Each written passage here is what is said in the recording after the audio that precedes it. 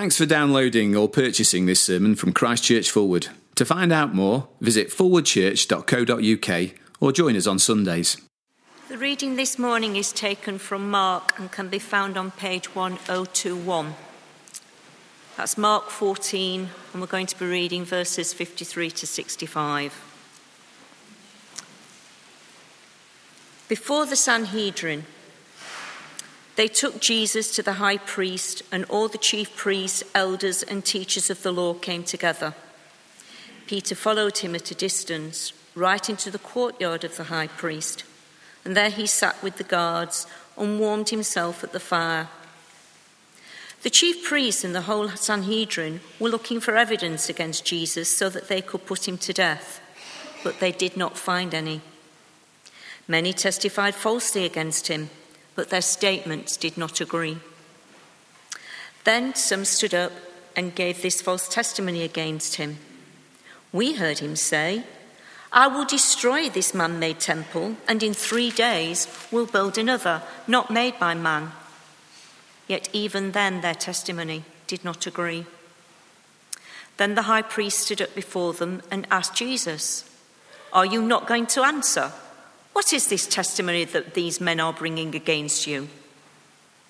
But Jesus remained silent and gave no answer. Again the high priest asked him, "Are you the Christ, the Son of the Blessed One?" "I am," said Jesus, "and you will see the Son of Man sitting at the right hand of the Mighty One and coming on the clouds of heaven." The high priest tore his clothes. "Why do we need any more witnesses?" he asked. "You have heard the blasphemy. What do you think?" They all condemned him as worthy of death. Then some began to spit at him. They blindfolded him, struck him with their fists, and said, "Prosify." And the guards took him and beat him. Can I add my welcome to that of Peter's earlier? My name's Peter Bramwell. I'm the student worker here.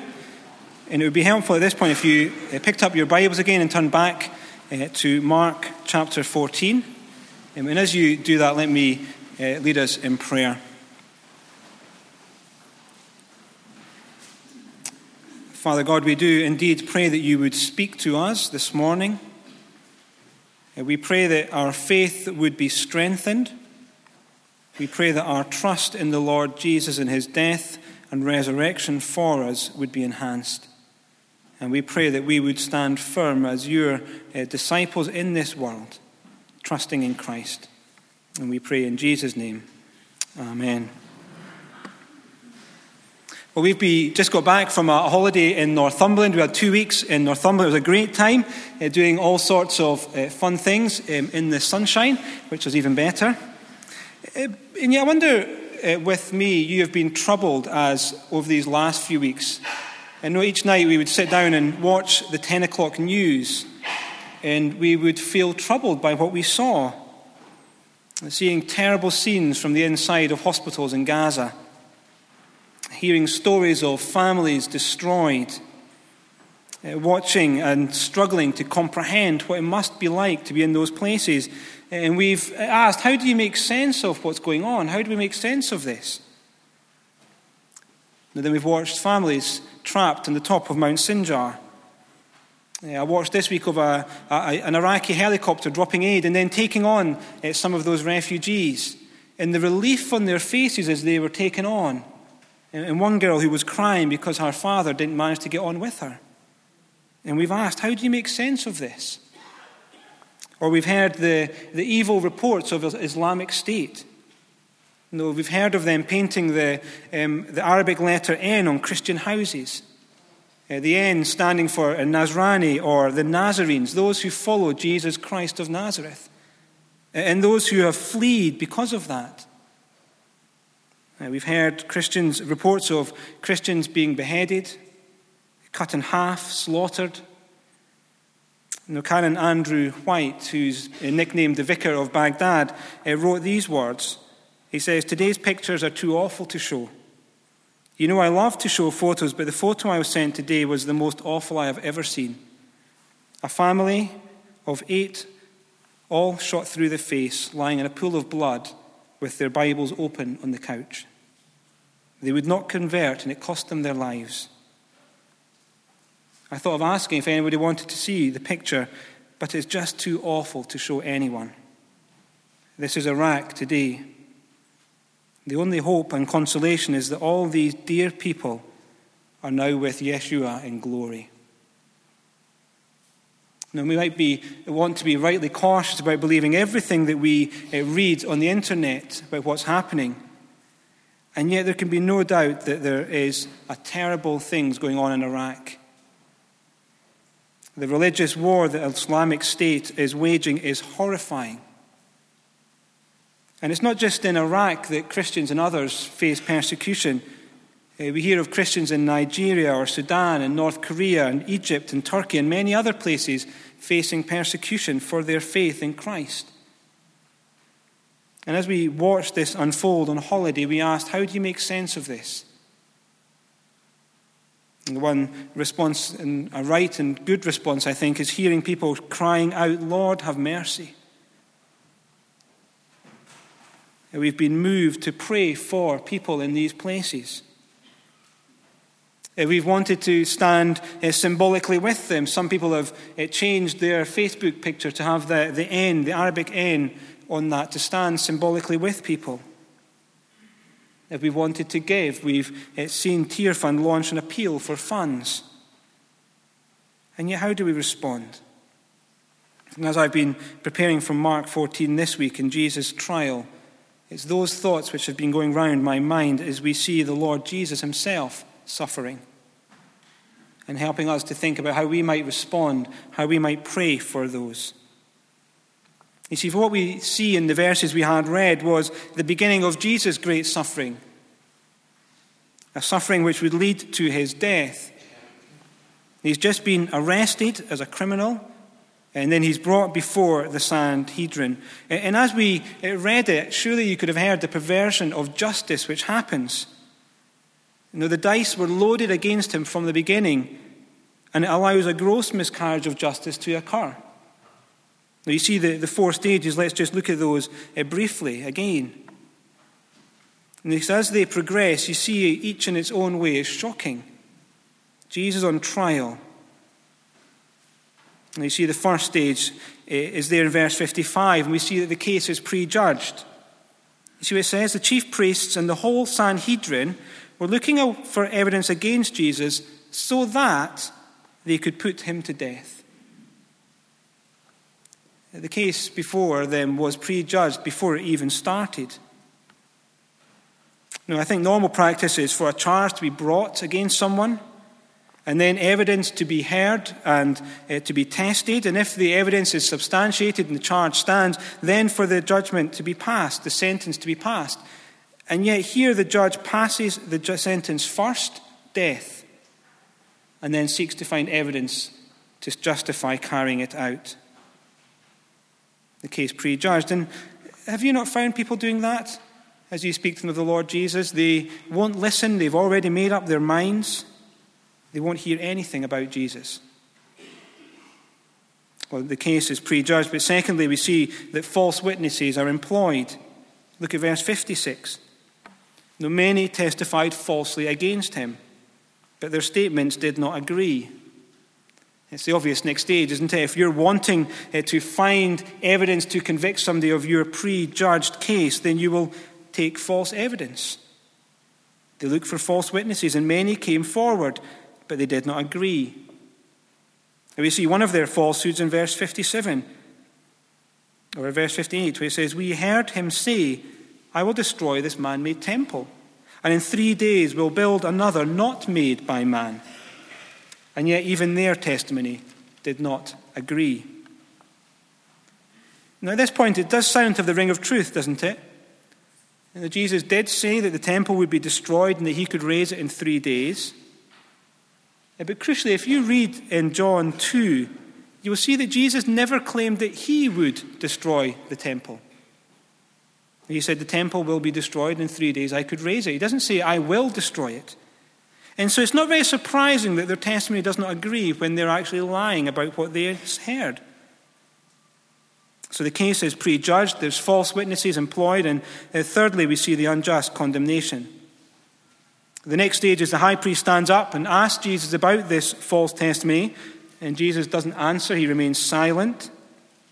And so the high priest asked him the direct question in verse 61. Are you the Christ, the Son of the Blessed One? Are you the Christ, the Son of the Blessed One? What the high priest is asking here is asking, are you the Son of God? He says the Son of the Blessed One is a roundabout way of saying God, as a way of not pronouncing the name of God to show reverence to God. It's quite ironic, isn't it? That they didn't want to pronounce the name of God out of reverence, and yet he was quite happy to find false evidence to put someone to death. The false piety of these religious leaders. And in answer, Jesus says, I am. I am the Son of God. And then he adds a sentence which is crucially important for us to understand what's going on here. Verse 62, I am, said Jesus. And you will see the Son of Man sitting at the right hand of the Mighty One and coming on the clouds of heaven. And Jesus combines two Old Testament quotes there, from Psalm 110 and then from Daniel 7. In Psalm 110, King David has this vision of heaven, and he sees one greater than himself sitting down at the right hand of God. Sitting down at the right hand of the Mighty One, you could say. And here is Jesus saying, I am that one. I am that kingly, heavenly King. I am the one who will sit enthroned in heaven. And this heavenly King would come on the clouds of heaven again as the judge. The allusion is to Daniel 7 here. The one who comes from God with all authority and power to judge the world with righteousness. I am the judge of the world, says Jesus. And here is Jesus saying, I am the cosmic King and judge of this whole world. And the kind of claim he makes here would require evidence. And surely that's the evidence that he gave throughout his whole life. The evidence which is supremely demonstrated, though, as he was crucified on a cross and then 3 days later rose to life again. And as one person has written, they will see him enthroned at God's side, invested with power and majesty and administering the end-time judgment. Are you the Son of God? I am, says Jesus. And that means that I am the King and the Judge. At that point, you would imagine, wouldn't you, that Caiaphas might bow the knee before such a one as this. At least take time to weigh the evidence. And yet look what he does in verse 63. Why do we need any more witnesses, he asks. You've heard the blasphemy, what do you think? And they all condemned him as worthy of death. You see, there's no attempt here to see whether what Jesus says is true. He merely tears his clothes and they pronounce him guilty. Doesn't weigh the evidence. He now has something to hang his prejudged case upon. Do you not find it shocking? Merely saying what he did wasn't grounds for execution. And yet none of them opens their minds to think about what Jesus is saying for themselves. Have you not found that with people? They know what they think about Jesus, and so they won't listen, dismissing him. Well, we see the case prejudged, the false witnesses employed, the unjust condemnation, and fourthly, you see the humiliating mockery. Do you see it in verse 65? Then some began to spit at him. They blindfolded him, struck him with their fists, and said, "Prophesy." And the guards took him and beat him. Here's Jesus suffering for who he is, the king and the judge. His speaking the truth led to him being beaten, mocked. And so there's the four stages. And as you read that, you can't help but see how awful it is, can you? the huge miscarriage of justice that we see going on here. And in the midst of it, we see who Jesus is, which makes it even more shocking. You should be really clear who Jesus is. He is the heavenly king. He is the end-time judge. And he is the one who is being beaten and mocked here. It does seem shocking that people would treat a heavenly king, a judge, in this way. That they would perpetrate such despicable acts that would lead them to kill the Lord Jesus. And yet, as we read through Mark, you see it was no less than Jesus expected. 3 times he predicted this would happen. He said that he would be handed over. He said that he would be condemned. He said that he would be beaten and flogged, that he would be killed, and that 3 days later he would rise. And yet, even though we know Jesus knew it was happening and it would come, it's shocking when we see it. When we see the hearts of men opened up in this way, the religious elite who would treat someone in this kind of way. Those who had a piety and a reverence for God would find a way to kill God's king and judge. And it's at this point I want to just start relating to what we see here in this passage, to what we see going on around us. You see, as we consider the suffering of the Lord Jesus, the king and judge, I want to make a general point and then a more specific one. The general thing first. As we see Jesus suffering here, we see around our world a world which suffers. There's always been suffering in the world. We've seen human suffering, and we've seen humans being the perpetrators of such suffering. We've seen humans doing much evil, and that's what we see in the Lord Jesus here. He faced the evil of an establishment who want to kill him and achieving their aim. Jesus faced that suffering at his trial and further as he was put to death on the cross. And if we back up in Mark into chapter 13, which starts this whole passion narrative, we see that Jesus saying that the world, in verse, would be marked by wars and rumors of wars, of nation rising against nation. You see that in verse 6 and 7 and 8 of chapter 13. We see that there would be earthquakes and famines. And so while we grieve at what we see around us, and while we weep rightly with those who face it, we should expect to see things like that happening in our world. Well, that's the general point, but I want to make a more specific point. And I want to make a specific point regarding the Christians that we are seeing being persecuted and facing the suffering that we see, and ask, how do we pray for them? So as we've said, Christians are facing terrible suffering in Iraq and other places. The Canon Andrew White has spoken of the pressures that are on Christians to convert. The message that they are being told is convert or die. It's very stark. He's told Christians in his congregation that if they do not flee, then they have to be prepared to die for their faith. And he spoke last week on Newsnight of people being beheaded, of slaughtered, of being cut in half. And even as we sit here in the West, we've heard David Cameron speaking of Islamic State growing stronger and that we may face them on the streets of Britain. And as I contemplate that, is it not almost unimaginable suffering to think, as we live here in our comfortable West, we can't comprehend that we might face suffering such as that. And yet if we read any church history, we see that we are the ones who are living in unreality. That throughout history, Christians have faced such suffering. And so we should face up to how we might respond if we were faced with that for ourselves, for our children. Face up to that as we stand with our brothers and sisters in Christ around the world facing such suffering. So how do we understand what's going on? Well, remember that there would be suffering, that's a general point. But Jesus also understood that there would be suffering for Christians. In chapter 13 again, in verse 9, he said this. He spoke of disciples being handed over to councils and being flogged.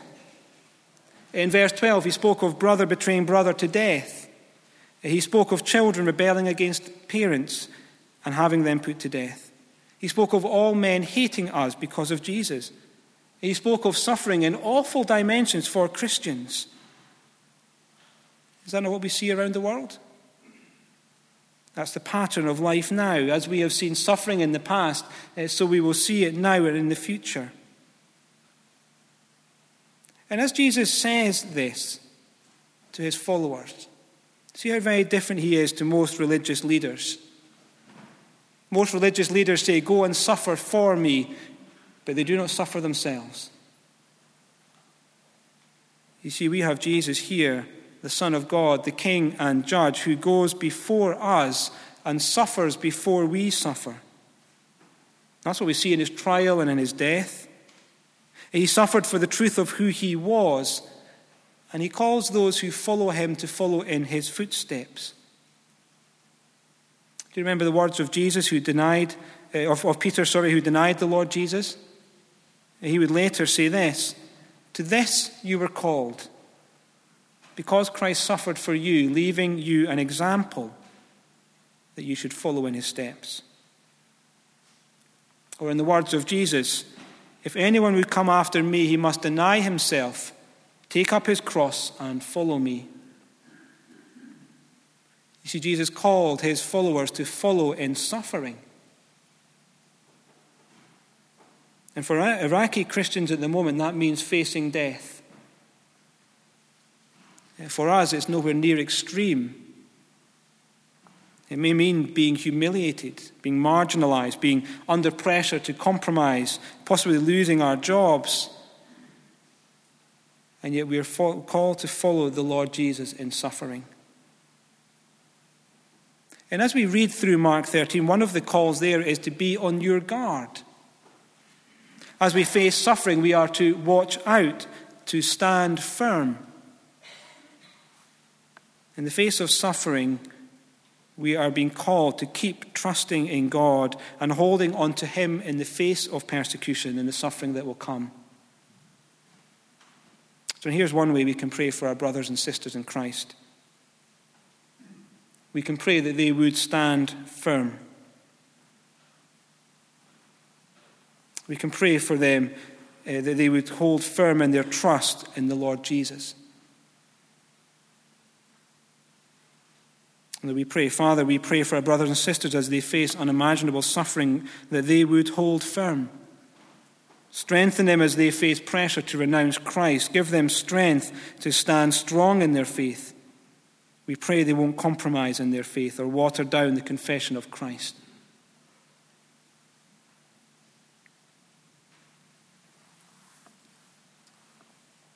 Stand firm. Now, it could seem a silly thing to say to people, stand firm in the face. It could seem foolish to say this, or glib and naive. And yet the pressure of suffering is that we would compromise, or we would water things down, or that we would turn away. And yet holding firm to Christ is what we need to do. It's what we need to do, and it's what they need to do. And the reason we can pray this is because of verse 62 of chapter 14. Because Jesus is the Son of God.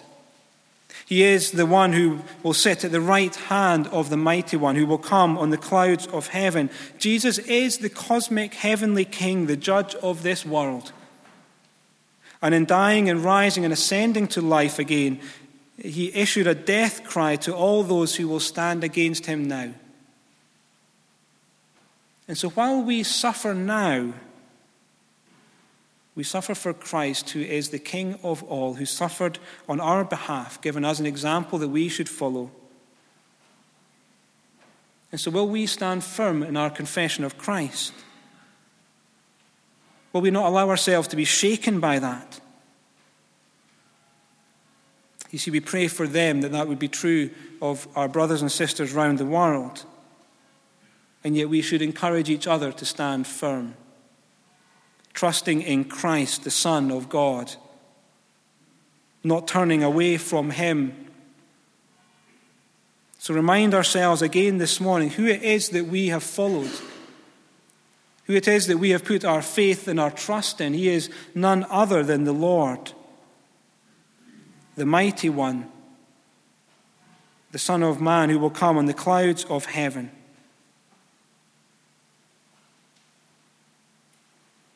So keep going. Keep holding firm to him in the face of suffering. And if you are writing Jesus off or you're unsure of him, don't judge him like the religious leaders did. Assess the evidence of Jesus and see that he truly is the cosmic heavenly King, the judge of this whole world. You see, how do we start making sense of what we see happening? Well, Jesus gives us an example to follow. We see him suffering, and he calls us to follow on his path. And we see that he is the King of the judge of the world, and so we stand firm in him. Well, let me pray.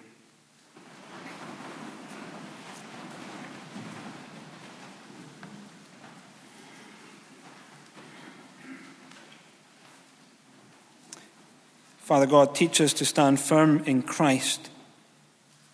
Teach us that he is your Son and the cosmic heavenly King and Judge.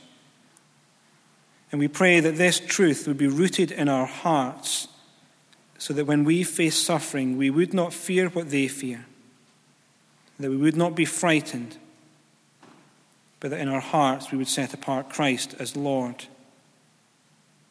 As we and they face suffering for our faith in this way, would we always be ready and able to give an answer to everyone who asks for the hope which we have.